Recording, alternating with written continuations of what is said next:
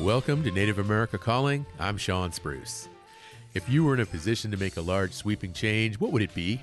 If it were up to you, what big or at least important issues need to be addressed? Food security for hungry people, affordable homes for families in need, or maybe you'd just like to see the potholes on the road outside your house fixed.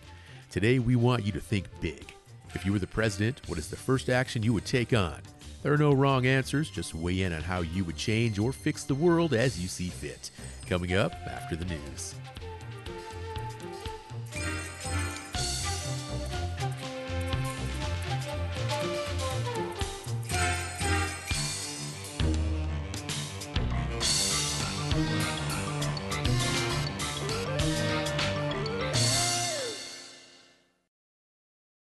This is National Native News. I'm Antonia Gonzalez. Oklahoma's newest Republican Senator, Mark Wayne Mullen, is enrolled in the Cherokee Nation, making him only the second Cherokee Nation citizen ever to serve in the U.S. Senate. Correspondent Matt Laszlo has the story from Washington. Mullen spent 5 terms in the House before moving to the Senate this year. The House tends to be rowdier, which may be why last month Mullen came out swinging, almost literally, when he challenged President of the International Brotherhood of Teamsters President Sean O'Brien to a fight before Labor Committee Chair Bernie Sanders put an end to it. You want to do it now? I'd love to do it right now. Well, stand your butt up then. You stand your butt up. Oh, hold on. Big No, guy. stop it. Is that your All right. solution? Hold it. No, sit down. Sit down. Okay. You know, you're a United States Senator. Sit down. Active. Oh, okay. Sit down, please. All right. Mullen's a former professional mixed martial arts fighter, and he brings that fighting spirit with him, and not just when questioning union bosses. While the Senate's boring compared to the House, Mullen says the Senate's growing on him. Much different. Yeah. Actually, I like it better. Now that I'm here, I like it better. I didn't at first, but I like it better. In the House, Mullen was one of 435 members. To pass a measure you're passionate about over there, you need to convince 217 of your colleagues to agree. Being one of only 100 senators has its perks. You can be more effective, I think, by yourself on the issues that are important to you. I mean, like, let's just talk about Native news. You can be more impactful on Native issues as a senator than you can in the House, just because you can do a lot more by yourself rather than have to have 218 agree with you before you can do anything. Mullen says another perk of being a U.S. Senator is that federal agencies are much more responsive to him now than they were when he was just one in a crowded and rowdy House of Representatives. He says that's been especially helpful working on tribal issues with officials at the Interior Department and Bureau of Indian Affairs. Getting BIA to engage with you is much easier. Getting Interior to engage with you, much easier. Interesting. And those are all areas that are vitally important to us, right? What about getting union bosses to engage with you? Depends on which ones they are. For National Native News, Matt Laszlo in Washington. Thousands of homes on the Navajo Nation have gained official addresses after a 4-year project in southeast Utah recently wrapped up. KUER's David Condos reports. Without a home address, a lot of things become complicated or nearly impossible. Registering to vote, getting online orders delivered, making sure an ambulance can find you. That was the reality for much of Utah's Navajo Nation before the advocacy group Rural Utah Project began going door-to-door in 2019.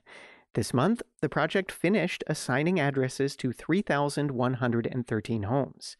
Daylene Redhorse led the endeavor. I am happy. I am just overjoyed that I've completed this, and I think everybody deserves a physical address. The project gave each home a plus code, a number that pinpoints a location based on longitude and latitude rather than a street name and house number.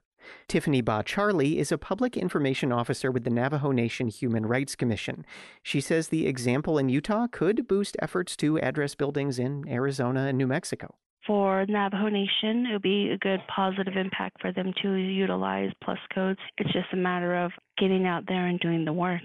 Redhorse with the Rural Utah Project says her next mission is to get more Navajo registered to vote and increase their representation. I'm David Condos in St. George. And I'm Antonia Gonzalez.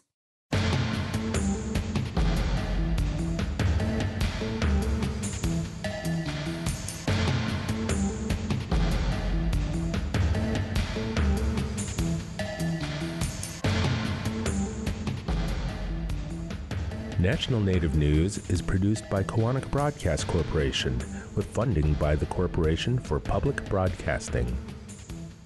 When you celebrate responsibly, you ensure holidays filled with joy, love, and cherished moments. And you keep yourself and loved ones safe while setting a positive example. Cheers to safe celebrations. Support by Diageo and the Multicultural Consortium for Responsible Drinking. More at drinkiq.com. Support by the Intertribal Agriculture Council. Native producers have historically faced discrimination by USDA programs. You may be eligible for the USDA Discrimination Financial Assistance Program. Application deadline is January 13th at indianag.org.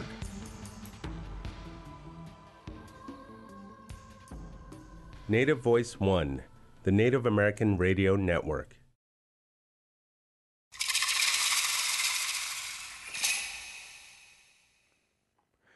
This is Native America Calling. I'm Sean Spruce. What big issue is on your mind? If you were in a position to change this country or the world, what is first on your list?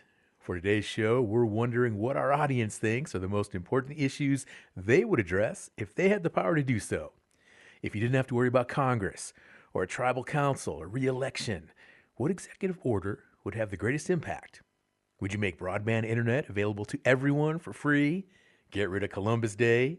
Set a 5-minute limit for public comments at the tribal council meetings? Give yourself $1 million? There we go. This is your chance to announce your proclamation to the world here on Native America Calling. Call in, tell us what you would do. Our number is 1-800-996-2848. That's 1-800-99-NATIVE. You can also comment on our Facebook or Instagram posts or on our website, nativeamericacalling.com. And today we have a special group of guests, all uniquely qualified to tell us what they would do if they were suddenly president for the day. On the line in Gallup, New Mexico is Isaiah Yazzie. He's a comedian and host of Pick Up New Mexico. He's Dene. Hello, Isaiah. Welcome back to NAC. All right, we're going to go back to Isaiah. In Los Angeles, California, we have Johnny J on the line. She's the founder of A Tribe Called Geek and co-founding member of the Fan Organizer Coalition. She's Oto, Missouri, and Choctaw. Hello, Johnny. Welcome back to the show. Hey, thanks for having me. You bet. Up in Crow Country, we're joined by Luella Bryn. She's in Benteen, Montana, where she is the founder and editor-in-chief of 4 Points Media. She's Apsolaka. Hi, Luella. Great to have you back on the show, too. Hey, good to be back. Good to have you. From Ithaca, New York, we are joined by Yananui Logan. She is the president of the National Congress of American Indians Youth Commission and a member of the Haudenosaunee Environmental Youth Task Force. She's from the Seneca Nation of Indians. Hello, Yananui. It's great to have you back on NAC. Hello, now Escano. Thanks for having me. Absolutely. And we've got Isaiah on the line now. Hello, Isaiah. You're a comedian and host of Pick Up New Mexico. How you doing? Good morning, good afternoon, everybody. Thank you for having me. I am doing well. Absolutely. Let's go ahead and get this conversation started. I know everybody's dying to share their takes in terms of what they would do if they were president. Luella, I'm going to start with you. Let's just imagine for a moment you are the leader of the free world. You are the president of the United States. You're sitting in the Oval Office as we speak. Maybe you're even munching on a bag of those official presidential M&Ms. I don't know, but you're having fun. You're kicking back. You don't have to worry about Congress. You don't have to worry about getting reelected. What is the first action you would take with that power, Luella? Well, in the Grand Apsalagat tradition, I would be referred to as Madam Chairwoman, not Madam President. And I would increase public lands and access to public lands to tribal members for subsistence hunting and recreation. Public lands preservation for subsistence and recreation. Okay, I like that. I like that a lot. It has actually, I think there's, maybe a possibility some of that could happen. In fact, Luella, any thoughts in terms of how you would actually implement that once those public lands were preserved in that way? Any thought about how they'd be managed going forward? It's got to be a new, innovative way, because how they're doing stuff now is so convoluted and it's so difficult and easily manipulated by corporations and, lobbying organizations that we are losing access to public lands, and a lot of our tribes are losing their treaty rights. Crow recently affirmed our treaty rights, and that in turn affirmed a lot of other tribes in our region's treaty rights to hunt on non-occupied public lands. But there's so many places across this country that are losing access to public land that we have to find a better way. What about specifically there at home on the Crow Reservation and other communities nearby in Montana? Would you make any big changes? Would you address any very pertinent issues? I would allow tribes to institute tolls on roads going through reservations. Oh, toll roads. The damage done to the roads that go through reservations from the trucks, from the semi-trucks, and the tourism traffic that comes through reservations, that they don't stop here. They don't spend money here, but they're damaging our roads. They're damaging the infrastructure, and I think that a toll on these roads would help maintain the infrastructure. Okay, here's the $1 million question, though, Luella. Would natives be exempt from these tolls, or would we have to pay them too? I think residents of the reservation, native or not, would be exempt. Okay. Well, what you're describing sounds an awful lot like Oklahoma right now, Luella. But yeah, I think there'd definitely be a source of income there for a lot of tribes. And wow, these are some good takes here, Luella. Really appreciate it. Let me ask you a little bit about right now. We have a Native American woman as head of the Department of Interior for the first time in history. Do you think that's made a difference? I've seen some differences, especially in the response, and especially in our area, in the response to murdered and missing person cases. The task forces that kind of have been put together in response to the murdered and missing unit. So like local area task forces and local procedure that has been changed in response to having that unit on the higher level. I think we see quicker turnaround in cases and people being found, and even in people being reported. We see that, and we live in a crisis area in Bighorn County on the Crow Reservation, Northern Cheyenne Reservation. We're still in a crisis area, but we are seeing some small improvements. We could see better improvement statewide. Well, Luella, I know you're a big advocate for MMIW issues. I mean, if you were president, what would you change right now about current policy, either at the federal or state level or county level? What could you do with that power to address? Because that's an issue I know you do a lot of work in. I think that instead of having an MMI unit, I'd have an entire department. I'd have an entire department where if cases come up in these rural areas, they would go out right away. When Selena Not Afraid went missing, it took the FBI 2 weeks to respond to her case. And that was the rapid response team. If we had an entire department dedicated to cases like this, we can get people out in 24 hours. A full department, dedicated, 24/7, 100%, fully staffed. Fully staffed, dedicated, with regional areas that they cover so they know what's going on in their regions, because every region is different. There's different reasons that people are going missing in these different regions.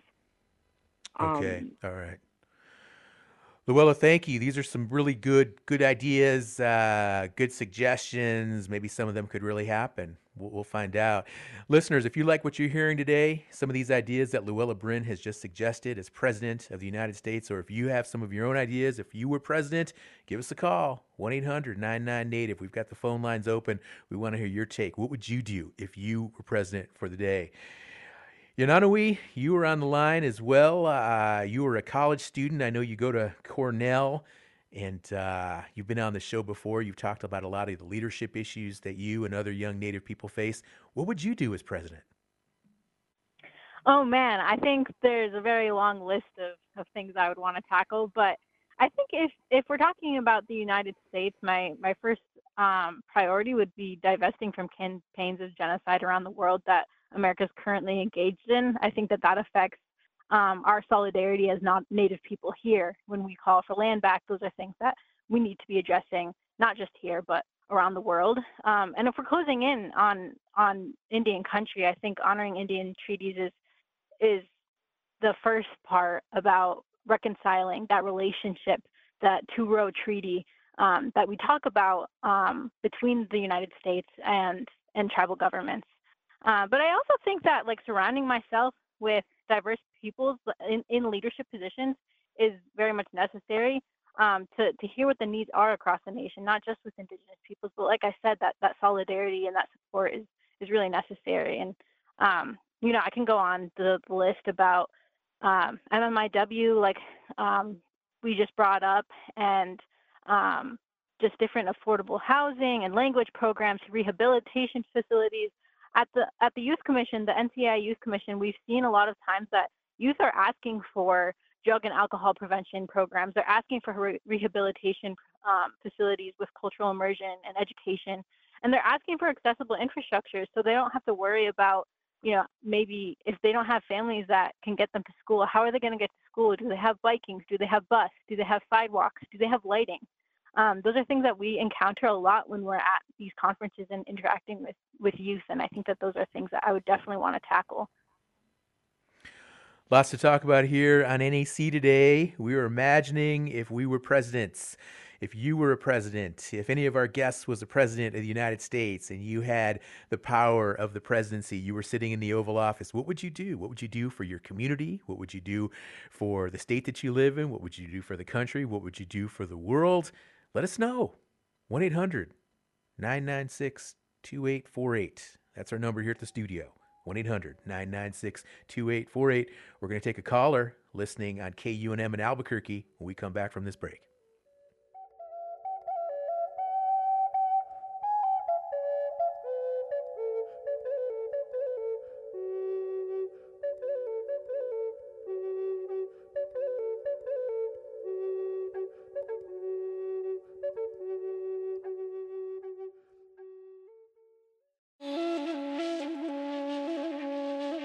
How closely have you paid attention to Native issues over the past year?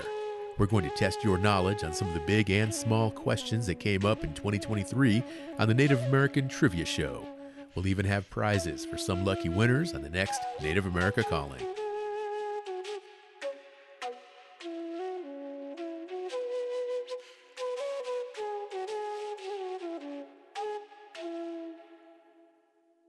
Are you a Native American healthcare provider, recovery counselor, social worker, domestic and sexual abuse advocate, or traditional healer working in Native American communities? Dr. Ruby Gibson will begin an advanced immersion in healing historical trauma. This online masterclass in somatic archaeology uses the lens of a 7-generational recovery approach, providing powerful modalities, and is offered tuition-free to tribal members. Registration deadline is March 1st. Info at freedomlodge.org, who support this show.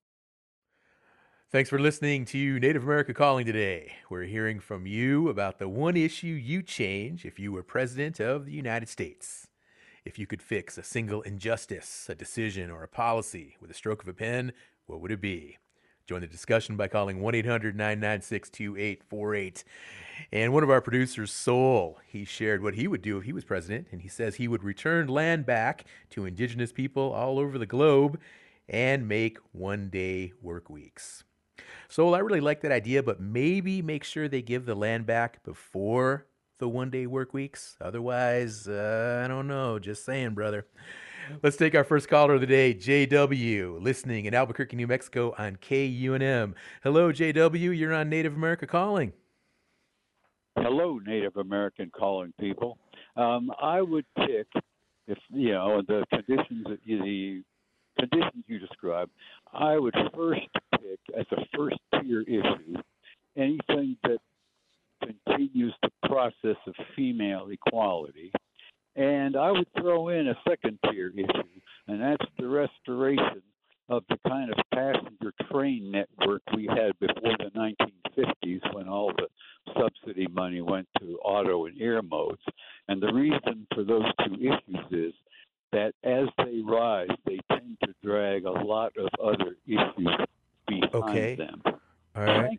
JW, I really appreciate your call. I'm sorry, we got kind of a bad signal with you. You're getting a little bit choppy. Maybe call back. Maybe we can get a better signal with you. But at any rate, female equality #1 on your list, JW. Really appreciate the call. Next up in Fort Hall, Idaho, listening on station KISU, we have Shell. Hello, Shell. What would you do if you were president? Oh, yes, you, Sean. How are you today? I'm doing great, Shell. So excited you've called. You haven't called in a little while. Yeah, if I was running for president, I would, day one, I'd tear that wall down because that's where all our vegetables, our commerce come from, you know, our bananas and our fresh vegetables and everything else. You know, I was at the state capitol building when Russell Means did his presidential speech, and he said he didn't want all the U.S. to become one big reservation, you know, like, and that wall kind of represents that, you know, we're so limited in what we can do on the reservation, you know. Right, Shell. Good call. Tear down the wall. All that produce, those fresh fruits and vegetables that come up across that border. Good call, Shell. Appreciate you joining us.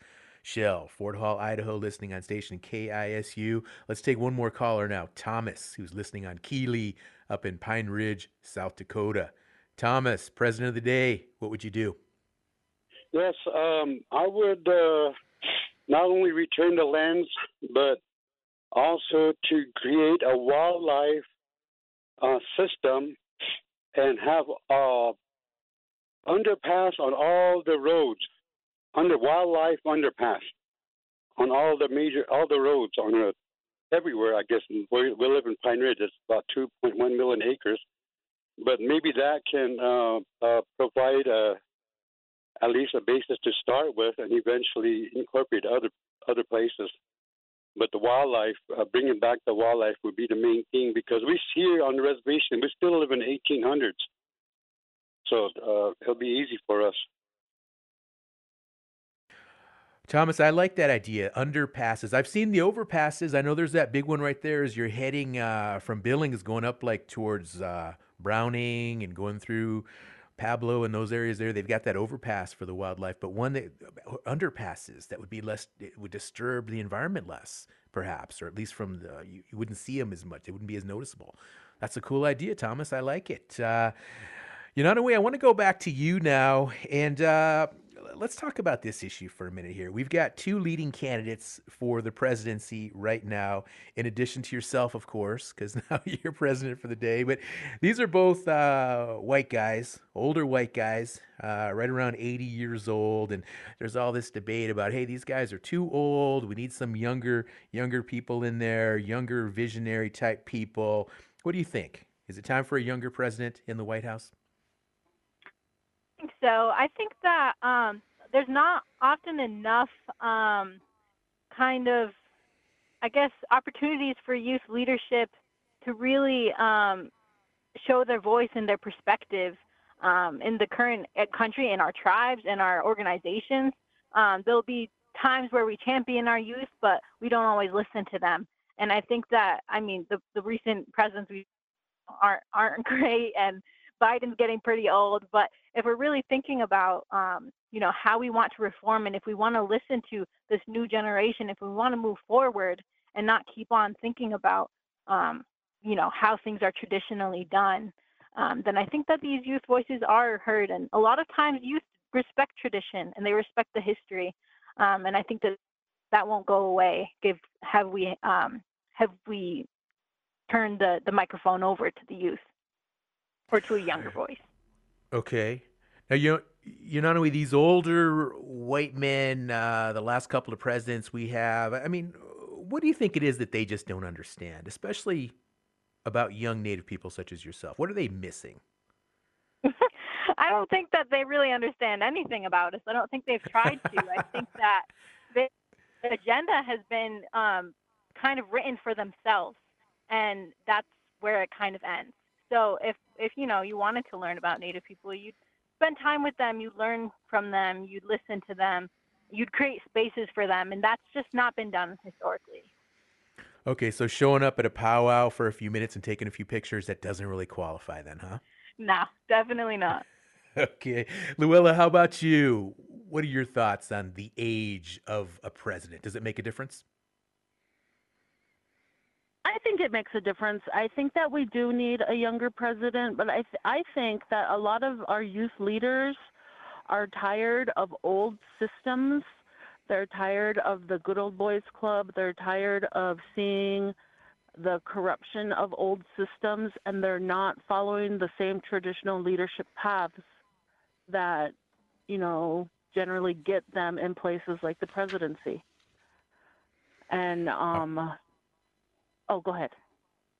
Oh, no, I was just thinking, overwhelmingly, I know we've got a younger group of guests today, so it makes sense that folks would be thinking about younger people in the Oval Office. But, Luella, I mean, what's the cutoff there? I mean, you have to be 35 years old to be president of the U.S. Like, I mean, do you think that's too young, or is it like under 40, under 50? What do you think is like the ideal age to be president? I think that someone in their 50s is a really good age for the presidency, because when you're in your 30s, you're barely learning the lessons of your 20s, right? You're in your 20s. Everything's a crisis. You don't know what you're doing with your life. Everything is just so up in the air. In your 30s, you're learning those lessons. You know, this is why this happened. Oh, okay, I get it now. In your 40s, you're kind of in your I don't give a damn phase where you're just like, whatever, water off a duck's back. Your 50s, you're really starting to, like, finally mature into the person that you're supposed to be. Mm-hmm. And wow, I say junior elder. I say that you're a junior elder at that point. Okay. And you have that wisdom, but you're still young enough to implement it. You're still young enough to learn more things. You're still young enough to not be a stubborn old coot. You're still young enough to all the Luella, things. I feel You can bad still do for. all the things. Okay, I'm just thinking about listeners who are in their 40s, and you're saying, they're in that phase, they just don't care, or stubborn old coots. We got a lot of different listeners on this show, and if you're one of these people that Luella is describing as a generation that's just not quite cut out for the presidency, give us a call. Tell us what you think. 1-800-99-NATIVE. And with that, we've got Isaiah Yazzie also on the show today, comedian and host of Pickup New Mexico. Isaiah, thank you again for joining us. And what would you do if you were president for even just one day? Well, thank you for having me. I think there's two issues pressing Indian country right now, and so I have two issues that I would try to solve, and I think this first one I could implement on day one. Is there's a big divide in Indian country between Indian taco and Navajo taco. So I would make it officially the Navajo taco and put all the arguments to rest. As of today, I just got to brag, we do make the best Navajo tacos. So that's the first one I would put, like, right when I get into office. Not an Indian taco, Navajo Isaiah, taco. the phones are heating up. The phones are heating up with people all over Indian country. Okay, all right. I think that's a bold one. That is a bold one, bro. They're all going to agree with me because, that's why I was elected president, that promise that I delivered. It's that bluebird flower you folks have. That's what makes the difference. And we're kind of like New York. It's like the water that we haul. You know how New York pizza is because of the water. Our fry bread is because of the water that we haul miles and miles to make that fry bread. Okay. All right. Get some dust in there and everything. So I love it. Okay, so that's number one. Officially, no longer Indian tacos. It is now Navajo tacos everywhere. Whatever tribe, whatever nation, Navajo tacos. What's the other thing you change, Isaiah? Yeah, if you're in Seneca, it's Navajo taco. If you're in Pechanga, it's Navajo taco. If you're in South Dakota, Navajo taco. Oh, wait, hold on a second. You just called out Seneca. Yananui, are you cool with this? It's officially Navajo taco everywhere, even in your homelands. Oh man, I don't know about over here. It's not the same. We're not making the same dish. That's my problem. Just say yes, and I'll make you VP. There you go. Just buy them, buy the votes, buy the support. Exactly. Isaiah, what else would you do? I'm feeling some of these ideas here. What else do you have on your plate? And the second on your one agenda? is, it sounds like a lot of the leaders here kind of have everything under control on what issues they would want. So, as a true politician, I'd probably make sure that my family is set up. I'd go to see what board of directors are open, see what cabinet positions are open, and hire like my grandma for Secretary of Education. She could really educate some Americans. Nepotism, just no bones about it, just blatant. Just I get wouldn't all call your it friends. nepotism. I'd call it caring. Caring for the people who take care of you, right? Is that kind of the logic there? Exactly, like figure out which stock options are good and maybe tell my younger brother, about which options he should get and stuff like that. Okay, Isaiah, what about a slogan? Because all these campaigns, all these administrations, it's all about having like a cool slogan. What would yours be? If politics pisses you off, I pick you up. If politics, wow, I pick you up. Nice. What about your colors? Would you have like colors for your campaign or your admin? Sorry, can you repeat that question? Colors. Oh, camo. Would you have a camo? Camo. There you go. Perfect. We're changing the flag from red, white, and blue to camo. That's happening probably in the first 100 days.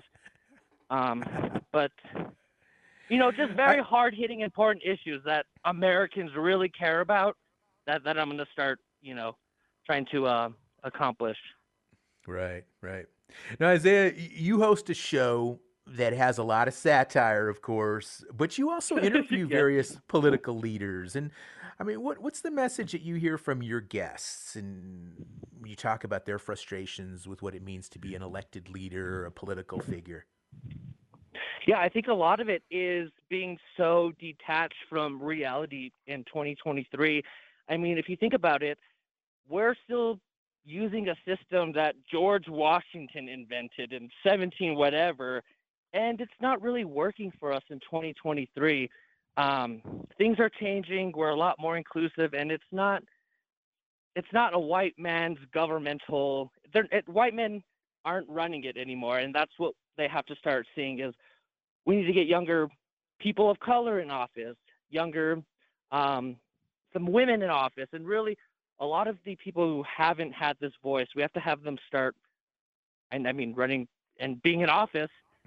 Mm-hmm. And so I think that's the important thing is telling the young kids as well who are doing a lot of the complaining that they're not doing anything as well.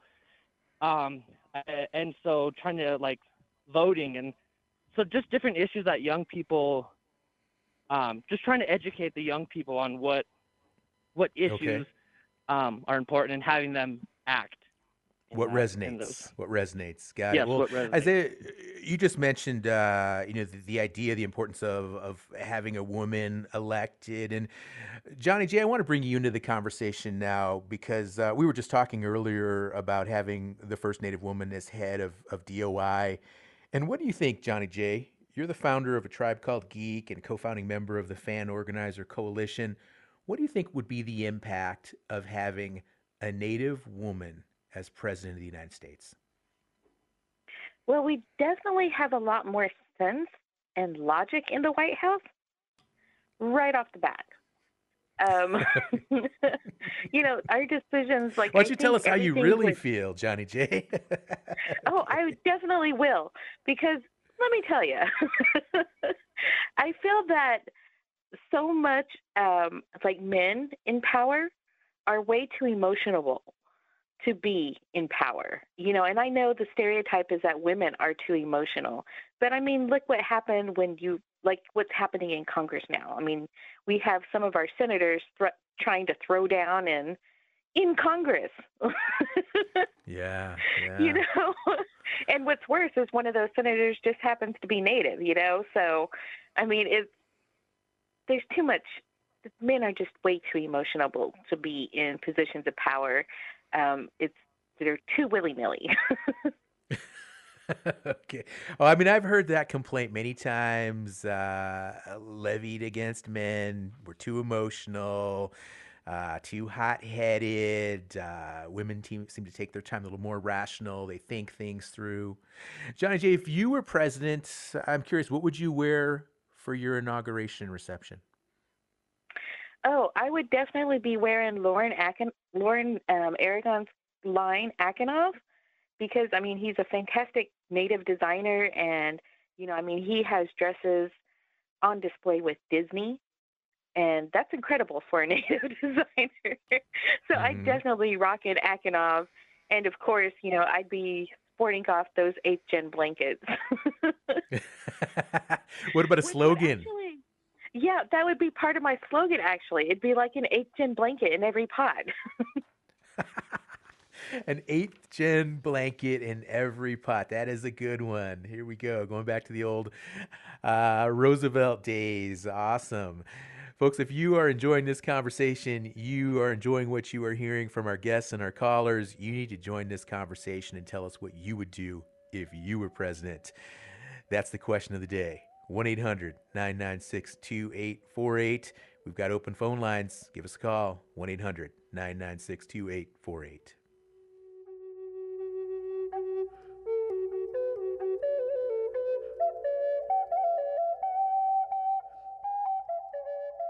Support for journalism that raises the awareness of child well-being to citizens and to policymakers provided by the Annie E. Casey Foundation, building a brighter future for children, families, and communities. Information at aecf.org. Support by Penguin Random House, publisher of Contenders by Tracy Sorrell, illustrated by Aragon Starr, the story of John Mayers and Charles Bender, the first 2 Native pro baseball players to face off in a World Series.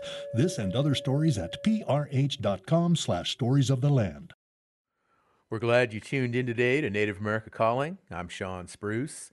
What would you do if you were president? That's the burning question we pose today. Tell us what's on your mind by calling 1-800-996-2848. 1-800-996-2848. Another one of our producers on the show, Andy Murphy, says if she was president, she would create real separation of church and state and immediately boost the quality of public school education and lunches. Yeah, that's a good one. I remember those public school lunches. Not the greatest fare, for sure. Johnny J., back to you. If you were president for the day or for 1 month, I don't know, a week, what's the first thing you do? Universal health care would be the first thing on my bucket, and making sure that we had a fully funded IHS. That way we can start establishing more urban IHS clinics and expanding services at our more rural clinics, which, you know, I think is what we found like in this pandemic the last 3 years is a really pressing need, because Natives just don't have easy access to the health care that we need. But I would also look into establishing a universal basic income, because, you know, studies have shown that in programs where they've given individuals at least $750 a month as part of a universal basic income, that it significantly reduced like food and housing insecurity, and you know, basically kind of motivated people to you know, kind of, you know, I know the stereotype is that it would make them lazy, but you know, it actually gave them breathing room to, you know, do more work and, you know, kind of follow their passions a little more. Well, that's the thing, Johnny J. I mean, that would be like a per cap for everyone. So I'm wondering how you could incorporate that into your presidential slogan, universal basic income. Right? Free money. There you go. Let's take a caller now. Bryce, listening in Eagle Butte, South Dakota on station KIPI. Hello, Bryce. Welcome to the show. What would you do if you were president? Sean, this is Bryce English, and as president, first thing would be to try to rescind and end the 1913 Federal Reserve Act. was kind of usurped the U.S. Treasury and started a usury against people and nations. And then 1917, the Emergency Powers Act.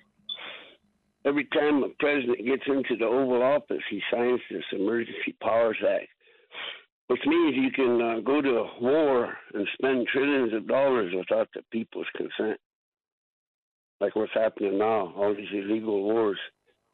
Mm-hmm. Those two acts would need to end. You'd restore the U.S. Treasury and have peace. The third thing I'd do right away would be to have full disclosure of all top secret documents and patents that are holding back free energies, cancer cures, UFO technology, all these things that the people need to know that's been oppressed against us. And then for 1851 treaty territory, have all of that understood, and the mets and bonds and all of the resources and minerals to date. We're very rich people here, and yet we've been oppressed by the system. So we're kind of like lost sheep, you know. So we need some real strong leaders at that level in every government. Strong leaders. Thank you, Bryce. Really, that's a good call. Those are some good takes there. Rescind some of these old orders, the Emergency Powers Act, Federal Reserve Act, and full disclosure, some of these top secret documents. He mentions UFOs. You know, maybe for once and all, we'd get an answer to what happened to JFK. I don't know. Who knows? Who knows? But at any rate, Johnny, I want to go back to you because, I mean, Bryce kind of touches on this because I think a lot of people right off the bat would think, well, what about some of these really bad treaties? Either treaties where Native people really got a raw deal, or treaties where we were supposed to get a good deal, but they just were never honored. I mean, what's your thought? Do you have any kind of concept for what things would be like if all aspects of treaties were enacted overnight? Wow, what a world that would be.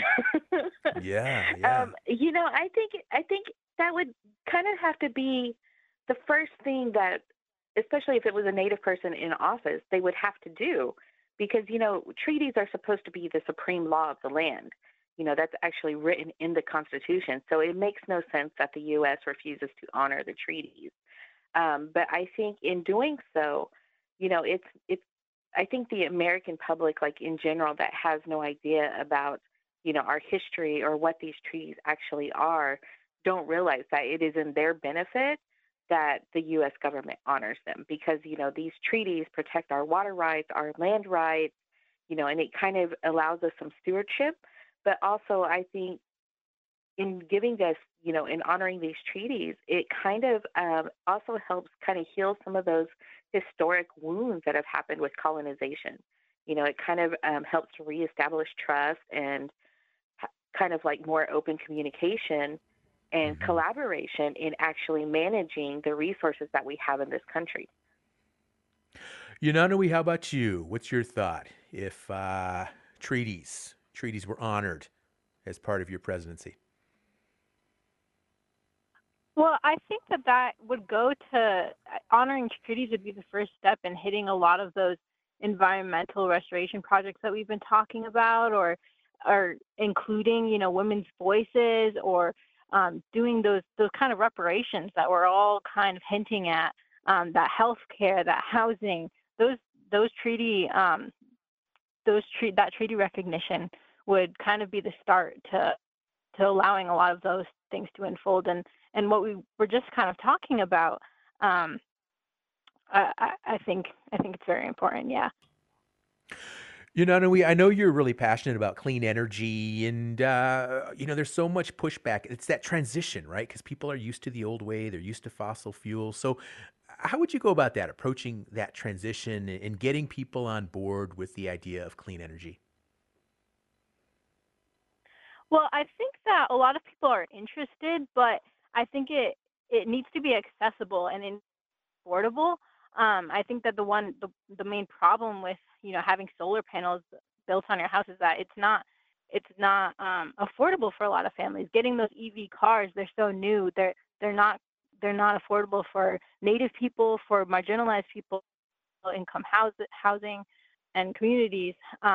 So I think that accessibility is really important to really market this clean energy movement that we're trying to have. In the infrastructure bill that Biden passed, there was a effort to put through EV specifically, to have 50% EVs on the market, but they need to be affordable, and I think programming like in the infrastructure bill that is important, and that is included, and that is something that I would definitely encourage. We also have to think about how EV is not always sustainable long term with its mining in other countries.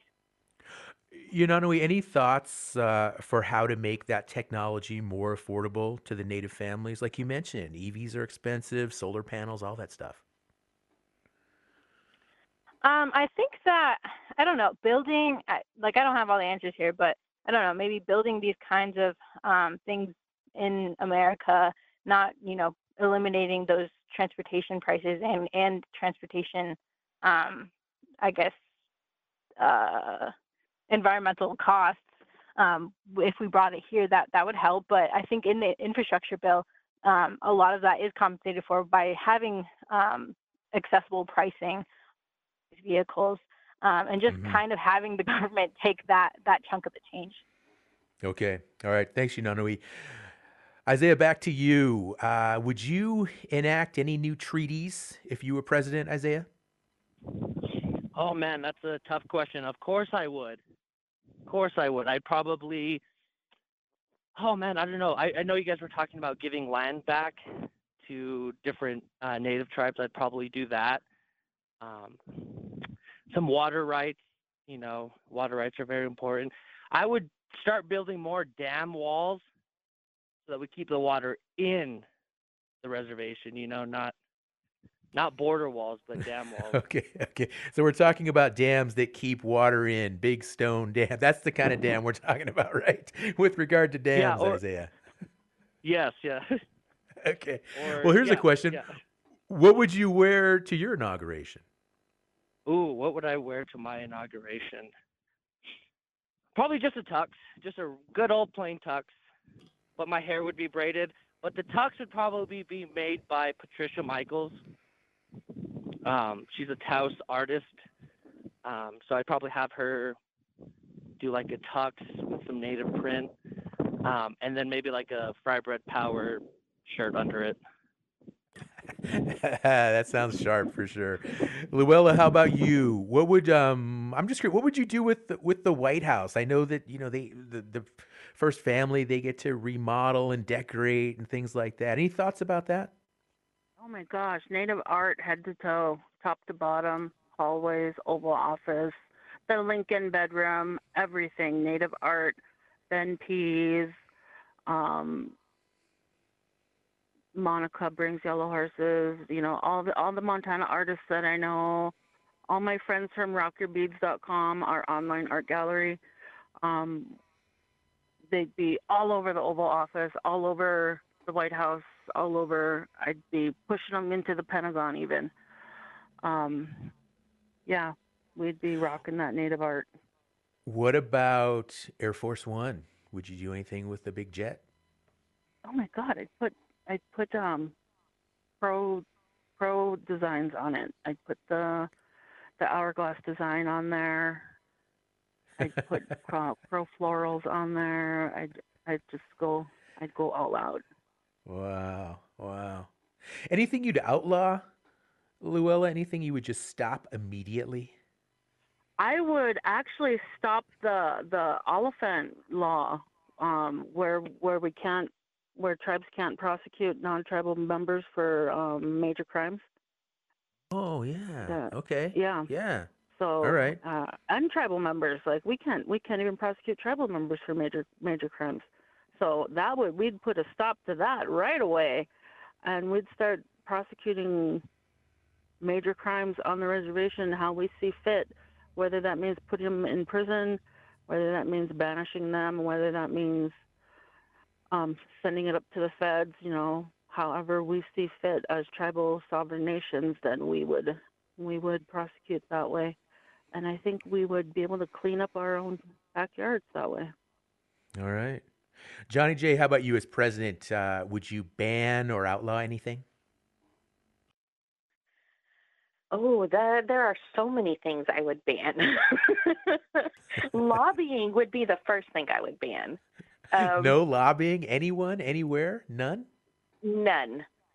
Because, I mean, that just kind of allows for corruption.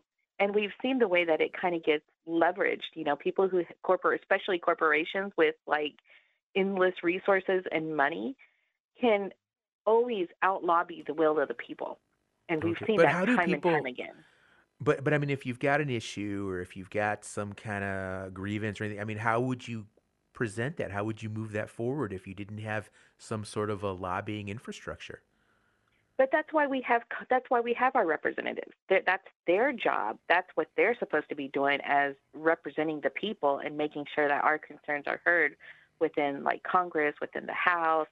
So I think that, you know, what we need to do is actually make our representatives do their job, and not just be taking kickbacks for, you know, whatever corporation is willing to pay them money. But, you know, also in that same vein, that also means that we have to make sure that every single one of our Native nations has representation. And, you know, we've seen like over this last year, a lot of discussion with the Cherokee Nation finally getting one of their representatives in Congress, you know, that was promised through treaties. Like we're seeing that come closer to fruition. And, you know, that's something that needs to be available, not just, you know, to, you know, one particular tribe due to treaty rights, but to all of our Native nations so that we have representation. Thank you, Johnny, very much. We got enough time for one more caller, Jeff, who is listening in Laguna Pueblo, New Mexico on KUNM. Guatsi, Jeff. Welcome to Native America Calling. Hey. Thank you. Great show. Listening to everybody. Thoughts and ideas. One of the main things you probably have to work on is the national debt ceiling in order to pay for stuff like IHS, extra cash, and stuff like that. I like the idea on the treaties. You know, as far as wearing something to the inaugural ball, I'd probably choose something traditional. You know, we want our land back. We want to be heard. We want to be seen. So why not dress as a Native at your own inauguration, right? And it's no disrespect to the folks out there that are Native American designers, but it's who we are, right? So, but yeah, one of the thoughts would be the deal with the national debt ceiling, so we can pay for stuff. Thank you, Jeff, calling in from Laguna Pueblo and clearing the debt ceiling first, tackling that issue. There's so many endeavors that a person could undertake as president of the United States, even for just a short period of time. And we got a really good sampling of some different ideas today. Some of it was funny, some of it was serious. Some of it actually seemed like things that are actually possible and things that could maybe be accomplished if folks worked together and had the vision and the desire to implement some of these changes. So I really appreciate everybody who called in today to join the show and offered their take as to what they would do if they were president for the day. And of course, our guests were all wonderful today. And a big thank you to those who joined us: Yananui Logan, Johnny J, Isaiah Yazzie, and Luella Bryn, for sharing their thoughts here on Native America Calling and what they would do if they were president for the day. Join us again tomorrow for our Native American Trivia Show. It's a chance to test your knowledge of the names, places, and issues that people were talking about in 2023. A few lucky callers with correct answers will get a chance to win prizes. That's tomorrow here on Native America Calling. Don't miss it. I'm Sean Spruce. Does your club, institution, or other group need custom branded apparel? A wide variety of t-shirts, hoodies, and much more, all custom printed or embroidered, are available from nativescreenprinting.com, a division of Sky Screen Printing who support this program. Support by Amarant, Indian Country's 100% tribally owned insurance partner. Information on property, liability, workers' compensation, and commercial auto needs at AMERIND.com.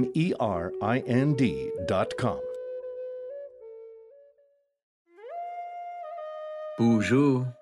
Gichi twawe ndagwaziwa gichi ya amen anig. We do kau. Jibindige biagazawa de baige sigwa nananduiendwa. Nawaj jige kendaman. Mawadishiwain healthcare.gov/coverage. Gema Ganoj 1-800-318-2596. Gaundinagadig, the Centers for Medicare and Medicaid Services.